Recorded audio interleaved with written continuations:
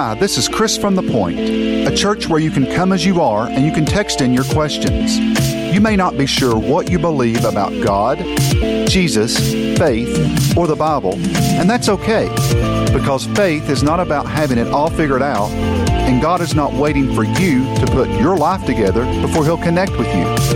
If you'd like to find out more about The Point, you can visit our website at thepointknox.com or connect with us on Facebook, Instagram, or Twitter at The Point Knox. Don't hesitate to contact us or join us in person every Sunday morning at 10:30 a.m. at the Regal Downtown West Cinema 8, located at 1640 Downtown West Boulevard. We pray this message has an impact in your life, or at least makes it easy for you to connect with God where you are.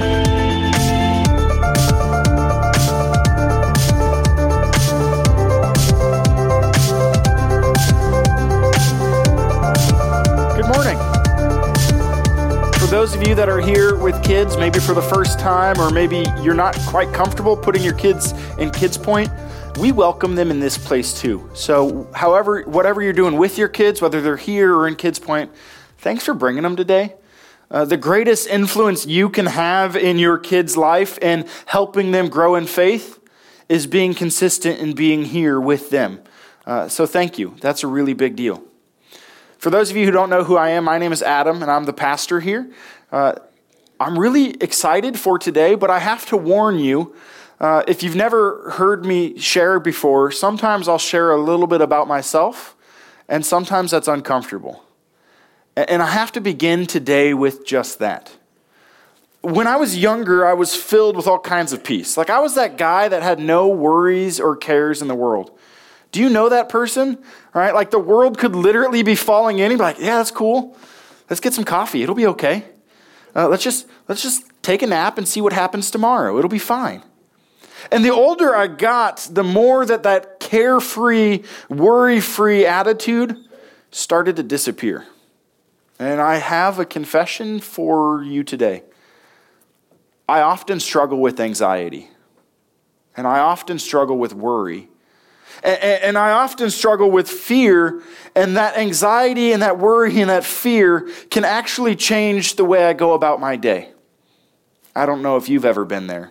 I've never been diagnosed with an anxiety disorder, though some days I wonder if that's where I'm at. I've never been diagnosed with anything clinical, though some days I don't know how to get through the day with my fear and my worry. And I'm not just talking about like they're totally rational fears, like fears of spiders and the dark. Those make sense. I'm talking about irrational fears, fears of things that I have zero control over. See, a spider might scare me, but I can kill it. Problem averted. But it's the fears of things like, what happens if my wife dies? I regularly ask myself that. How would I go on living as a dad if she died, but my kids still lived? See, it'd be really, really hard to be a single parent. It'd be a really challenging thing to keep doing this job, and so I regularly find myself consumed with what if she wasn't here? Or what if they weren't here? And beyond these fears of people that I love hurting or dying or leaving, I fear other things often. And I find myself wondering, do you guys like me? Like, it doesn't matter how much you say you like me. What if you don't? And not just you, anybody I meet. Maybe you're like me and you know this, that you say something that's not really that important and nobody else thinks about it. But for the next 2 weeks, the only thing you think about is that one thing you said and how dumb it made you look or sound and how other people must think the worst of you because of that thing that nobody else remembers? Do you have that problem sometimes? I do. And it's really hard to live with anxiety and worry and fear because I know what Scripture says. I know what Jesus says. I know what He tells me about fear. Like where Jesus says, don't worry about tomorrow. Tomorrow will have enough worries of its own. Don't be anxious about anything. And he gives the example. He's like, look at the birds, how they're always fed. And the flowers in the field, how beautiful they are. God always clothes them. Look, if he'll do this for a bird or for flowers, how much more will he do for you? Don't worry about it. And yet I do. And this fear of what other people think can sometimes drive me to do really dumb things. Sometimes I won't do the things I know I need to do because what if other people don't accept me or love me? Or what if they reject me? This really came to a head for me several years ago. I was in Haiti. I was leading a mission trip to Haiti with a group of about 5 other people, and we're having this great time. It was a really, really incredible experience. The kids I loved and I got to serve, phenomenal. I've been there multiple times. But this time, something was different. And I don't remember what triggered it, but I remember one night sitting on the roof as the sun was setting by myself in tears. God, why do I care so much about what other people think? Why do I always assume that I'm being rejected? That people have something against me? If you've ever lived with that kind of fear, it can be pretty crippling sometimes. Today, as we look at these letters from God, there's a church that is wrestling with these kind of fears. And specifically, what happens when we know if we go forward with what we're doing, bad stuff is coming? Like, what if I do the right thing and people hate me for it? What if I love the way I'm called to love and people reject me for it? In this letter from God we're going to look at today, Jesus speaks to this church that is consumed by fear, and he offers them some hope. In Revelation chapter 2, in the book of Revelation, God is speaking. He's revealing himself through a guy named John. And he's revealing himself as the king who reigns above all else. And because he's the king who reigns above all else, because he's in control of everything else, he writes these 7 letters to 7 churches and says, this is what I have against you, but this is what I have for you. This is what you're doing wrong, but this is the hope that you can have in me. Last week in the first letter, the letter to Ephesus, this church in this city, he writes about their love. Look, you loved one another so well at one point, but now you've gotten so consumed with being right that you've stopped loving. Remember your first love, the love of God, not only the love he has for you, but the love you have for him. Remember him and then love others. Return to the works you used to do. But here in this letter, he says something slightly different. And to the angel of the church in Smyrna write, the words of the first and the last who died and came to life. I know your tribulation and your poverty, but you are rich. And the slander of those who say they are Jews and are not, but are a synagogue of Satan. Do not fear what you are about to suffer. Behold, the devil is about to throw some of you into prison, that you may be tested. And for 10 days you will have tribulation. Be faithful unto death, and I will give you the crown of life. He who has an ear, let him hear what the Spirit says to the churches. The one who conquers will not be hurt by the second death. On that trip to Haiti, actually on every trip to Haiti, leading up to my trips to Haiti, I've had a recurring dream. Anybody ever have a dream more than once? You're like, I'm pretty sure I've dreamt this before. It seems really familiar. Well, this recurring dream was so realistic, I'd wake up being like, okay, that wasn't actually real, just a dream. And every single time in this recurring dream, you know what I dreamt about? I dreamt about being in Haiti and being thrown in prison. Anybody ever traveled abroad thinking you might go to jail? Like, I wasn't doing anything illegal. But boy, every time those wheels took off and we left Haiti, there was a sigh of relief. I'm not in prison yet. What a relief. I've never been imprisoned, thankfully. Never been wrongly imprisoned in a foreign country, thankfully. But every single time I get ready to go to Haiti, I have that dream. And it's like exactly the same. And I hope it's not someday going to come true. But that fear is always kind of there. What happens if? What if? Right? Like, what would I do if I was thrown in prison? Who would come to my aid? Who would come to my rescue? What if that happened? Where would I be and how would I get out? How long would I be there? Would people still trust me afterwards? What if? Jesus is speaking to this church. He says, I know your tribulation. I know the hardships you're going through. I know the trials you're facing. I know the things people are saying against you, specifically these people who claim to be Jews, but they're not, who are slandering you in every way. See, the church was made up of two different types of people. Made up of those who were Jewish, who knew all of God's word, his Old Testament, who knew his promises, and came to realize that Jesus was the fulfillment of all of those promises. And then they began to believe in Jesus as the one they'd been hoping for. And many of them continued in their Jewish practices and their Jewish customs and also believed in Jesus. But then there were those who were not Jewish, who were not part of God's chosen people, who did not know all those things, who maybe lived a life that wasn't very good and lived a life that was in fact completely opposite of the way God had told them to live. And they came to hear about Jesus and what he had done and who he was. And they began to say, wow, this Jesus is truly God. He's worth everything. And at times there was a clash between these Gentile people and these Jewish people, saying who's better, who's closer to God, who's got it more put together. And at times there were Jewish people who rejected the idea that Jesus was the fulfillment of all of their promises, who hated Christians and who would come against Christians passionately saying, you're the reason for all of our problems. In fact, John is writing this letter probably some 20 years after the Roman Empire came through and just completely ransacked the temple and destroyed it. For the Jewish people now scattered all over, there was this animosity saying Christians are the reason this has happened.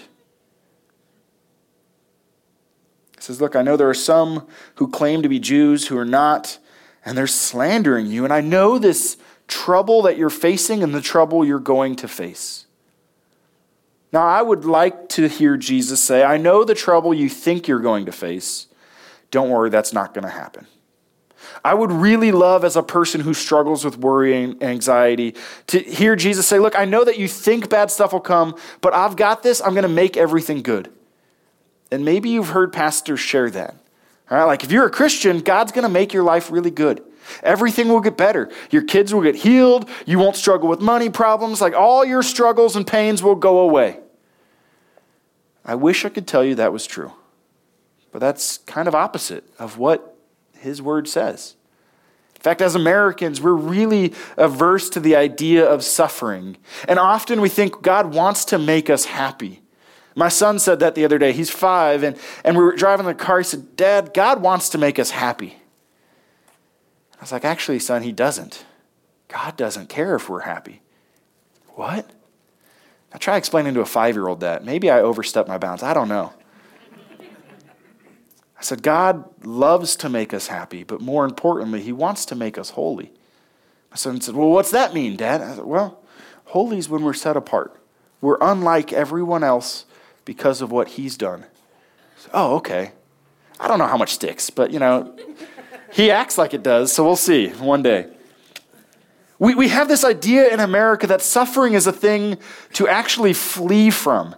And we should run from it because if suffering is happening, that means it's not good.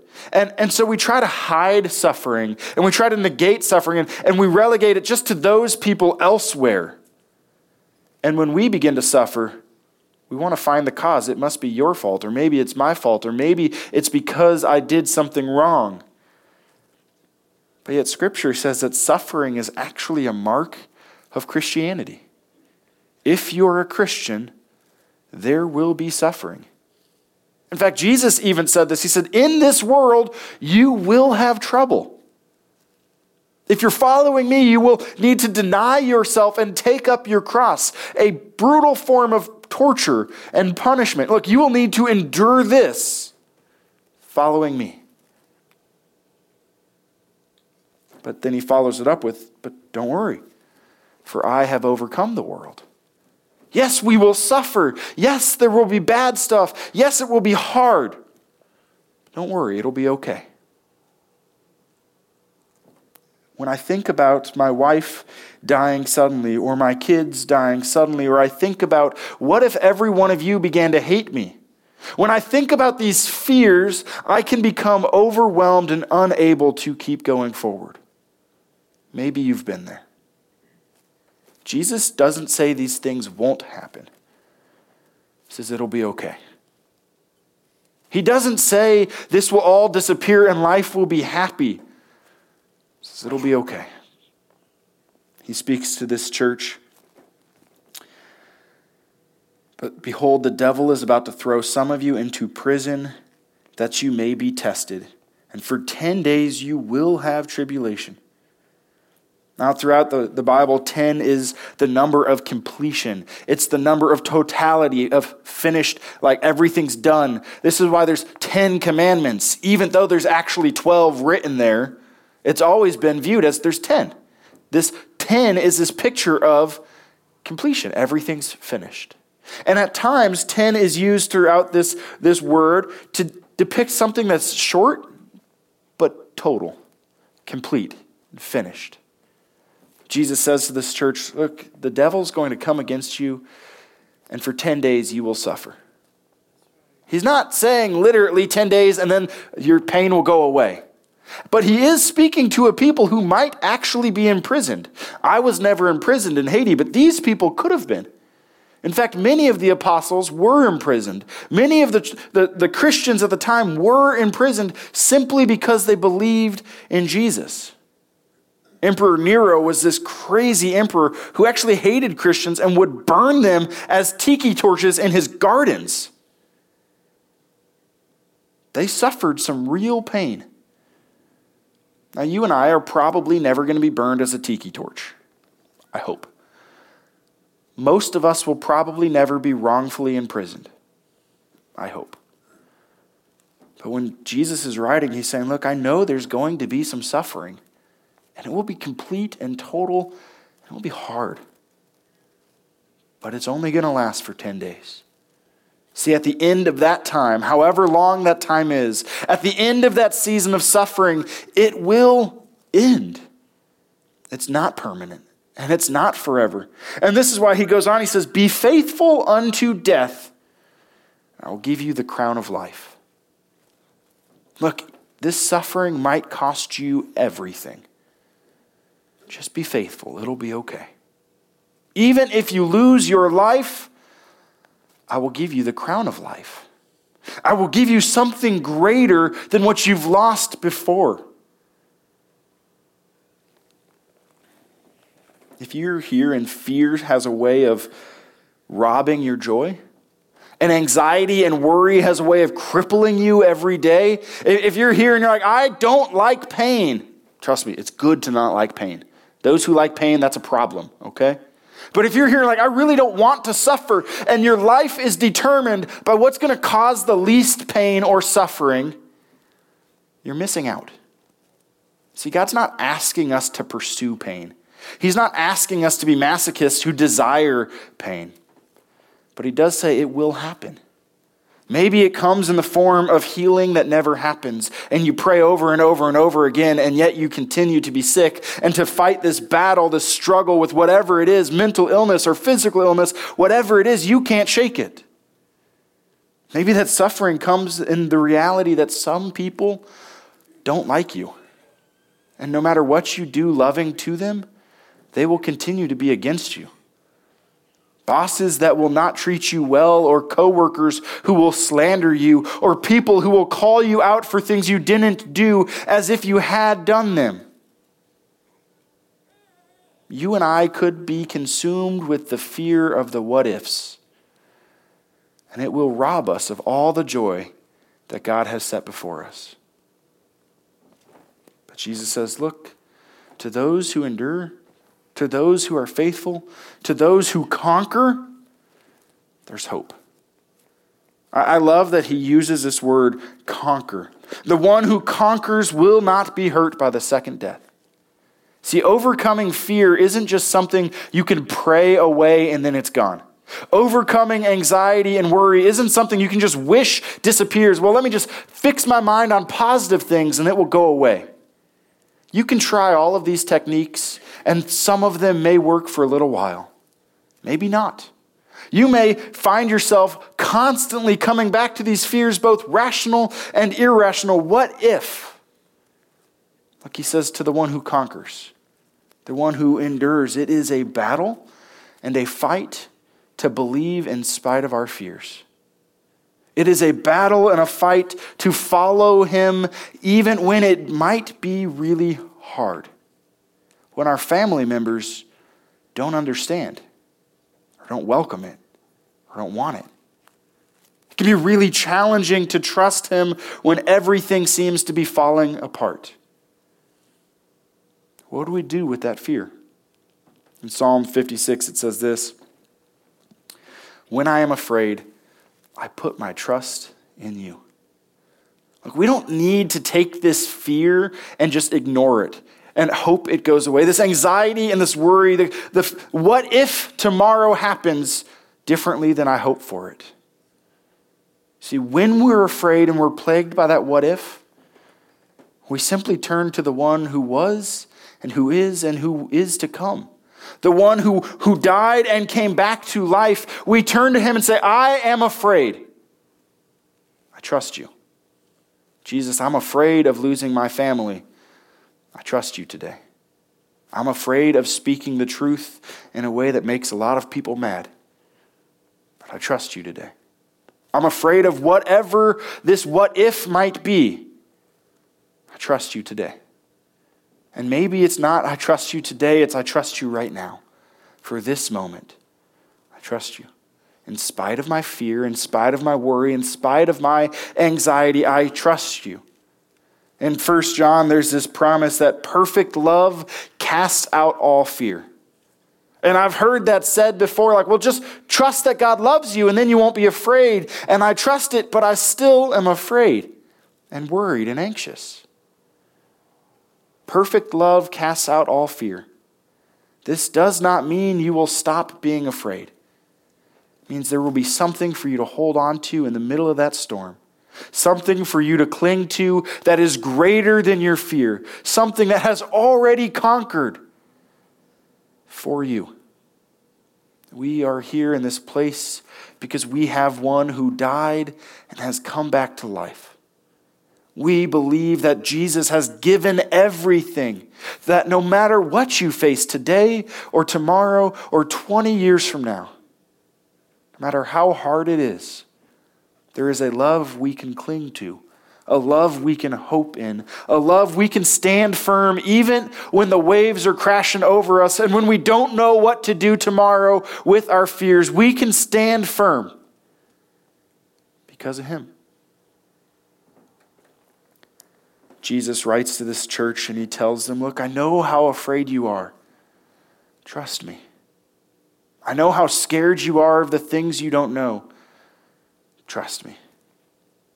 If you're here today and you, like me, struggle with anxiety and with worry and with fears, both rational and irrational, there's hope for us. You may always struggle with those fears. There's hope for us. See, as we wrestle with those fears, we get to be faithful. And that doesn't mean we get it all right.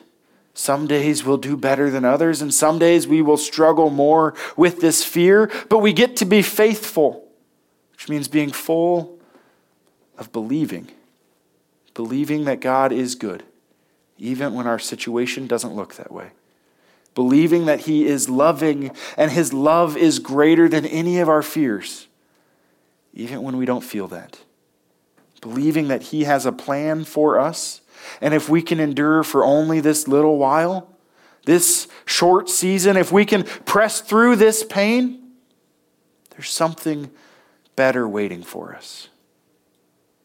And I believe that we have a world around us consumed with worry and fear that doesn't have this firm, solid foundation to hold on to. They don't know where to turn when the media says the market's crashing. Now what? They don't know where to turn when the politician they think is going to destroy this country seems to be gaining in the polls. They don't know where to turn when everything's falling apart. but we do. If you're here today and fear and anxiety and worry consume you, God wants to use your pain and your hurt and your suffering to bring hope to those who don't yet know. And the strength that he gives to you to stand in the middle of this battle, to conquer in spite of yourself, he wants to use you to give that to others. And maybe you're here and you're like who I used to be, pretty laid back and not a care in the world. That's an incredible blessing. And he wants to use you and people like you to help people like me. When I can't see that it'll be okay, I need to see it in you. When I don't hear him saying it'll be okay, I need to hear it from you. And if you're here today and that carefree life is the blessing he's given to you, that does not mean your life is without pain and suffering. But he's given you a strength and a peace that I am desperately in need of.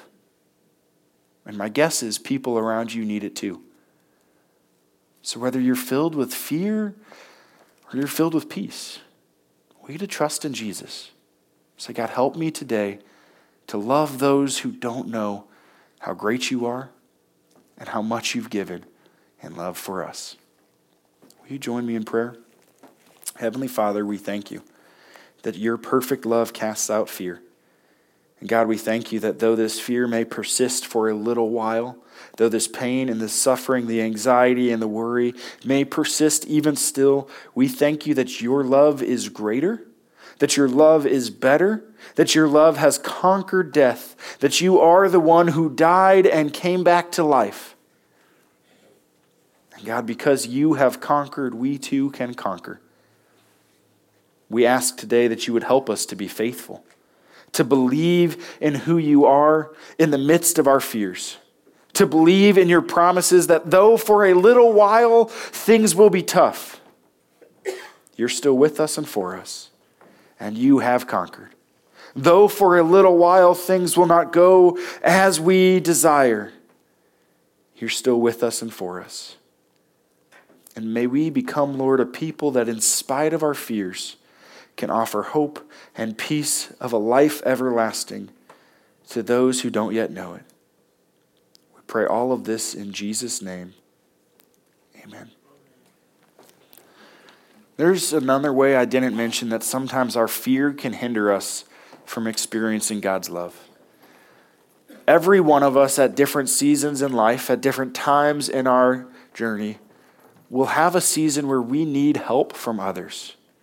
A very real and tangible physical help where we need somebody to stand beside us and help us where we can't. And sometimes that's really small things like I can't rake my leaves because of an injury or a back problem. And sometimes it's really big things like I don't know how to pay my rent or my car is broken and I need help. But out of fear, we can sometimes not ask for help or admit that we need it. For fear of what if they look upon me as less, or what if they think differently about me, or what if they can't help me with my need and it's too big for them, we can say, I'll just keep it to myself. But when we allow our fear to keep us from sharing our needs, we hinder God from showing us love through his people. And so something we're going to do here at The Point over this next 6 weeks, the rest of this year, is we want to just be here for you in your physical need. So if you have any kind of physical need, maybe it's cleaning the leaves out of your gutter or helping clean the garage, and you have any reason why you can't do these things and you need us to come alongside you, big or small, will you go onto our website or onto our app and let us help you? Share with us your need, and we're not going to tell anybody specifically who you are or what your need is, but we are hoping to be able to ask the church, hey, would you join us in serving one another? They've stepped out of this place of fear and said, I need help. So we're going to step out and say, we're here to help. If you have any kind of physical need, will you let us know? We want to help you. We want to love you and tell you it'll be okay, no matter what you're going through right now. As we continue our worship, we're going to collect an offering.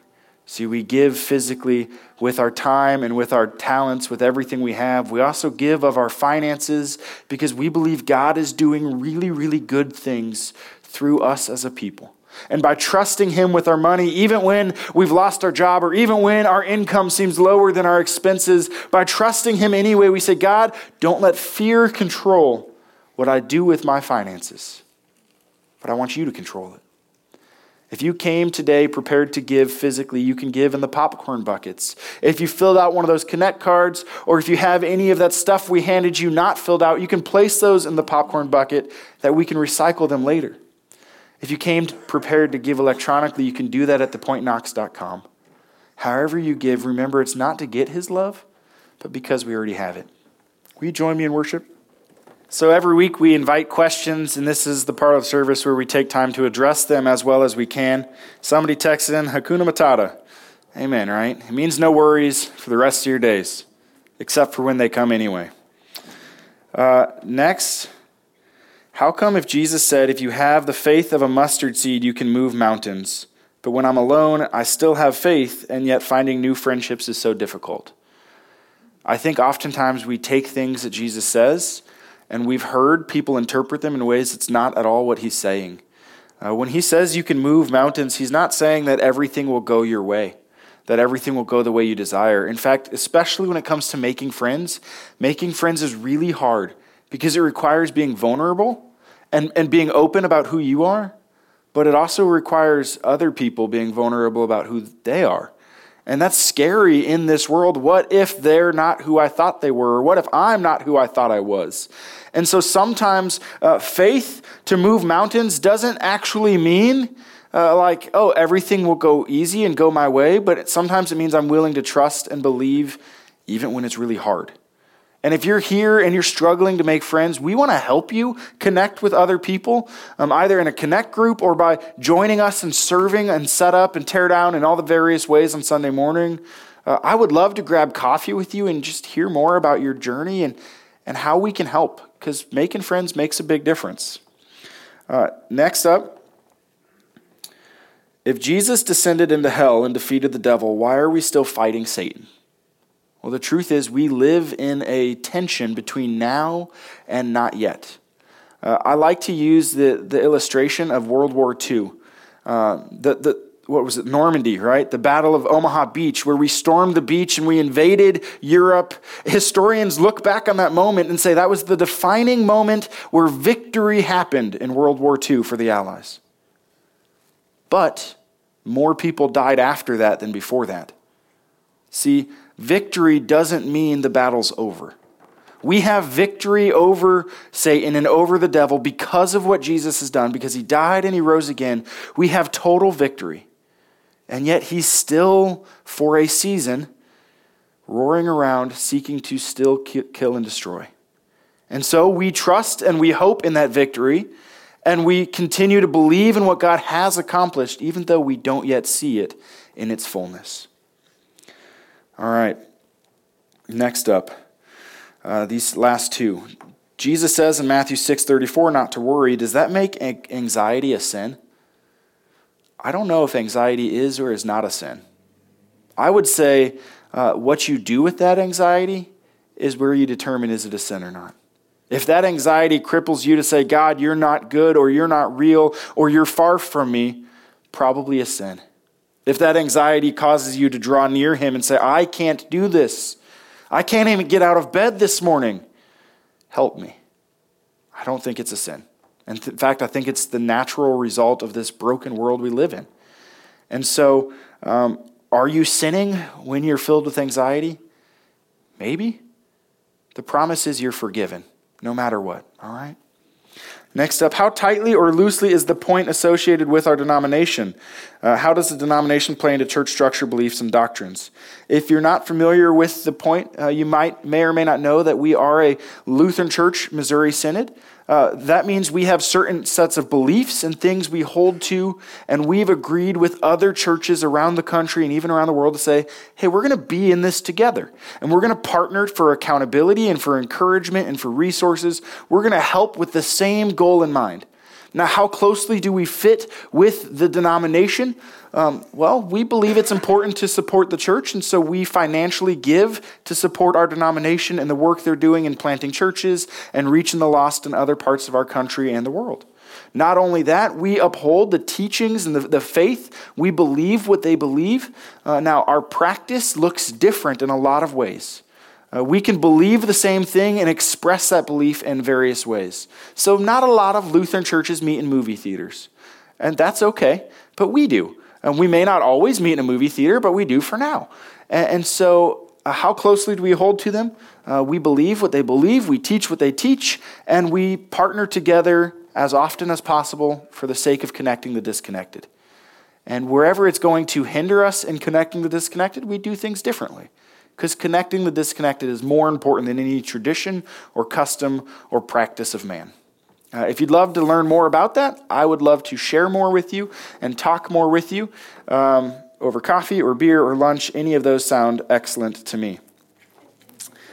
Now, normally, this is the part of the service where I give a blessing from Numbers. The blessing, it's known as the Aaronic benediction, the blessing given to Aaron and those who are priests before God.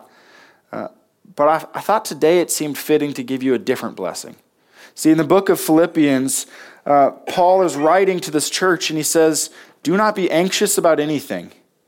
And in the very next verse he says this, "And may the peace of God, which surpasses all understanding, guard your hearts and your minds in Christ Jesus." That's what I want you to hear today.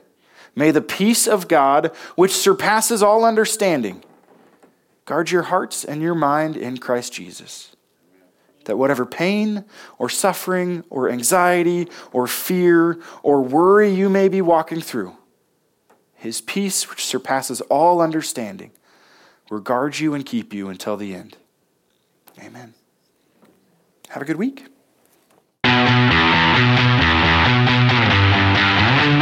Thank you for listening to one of our Sunday morning messages. If this message has made an impact in your life, please let us know. Simply fill out the Contact Us page on thepointknox.com.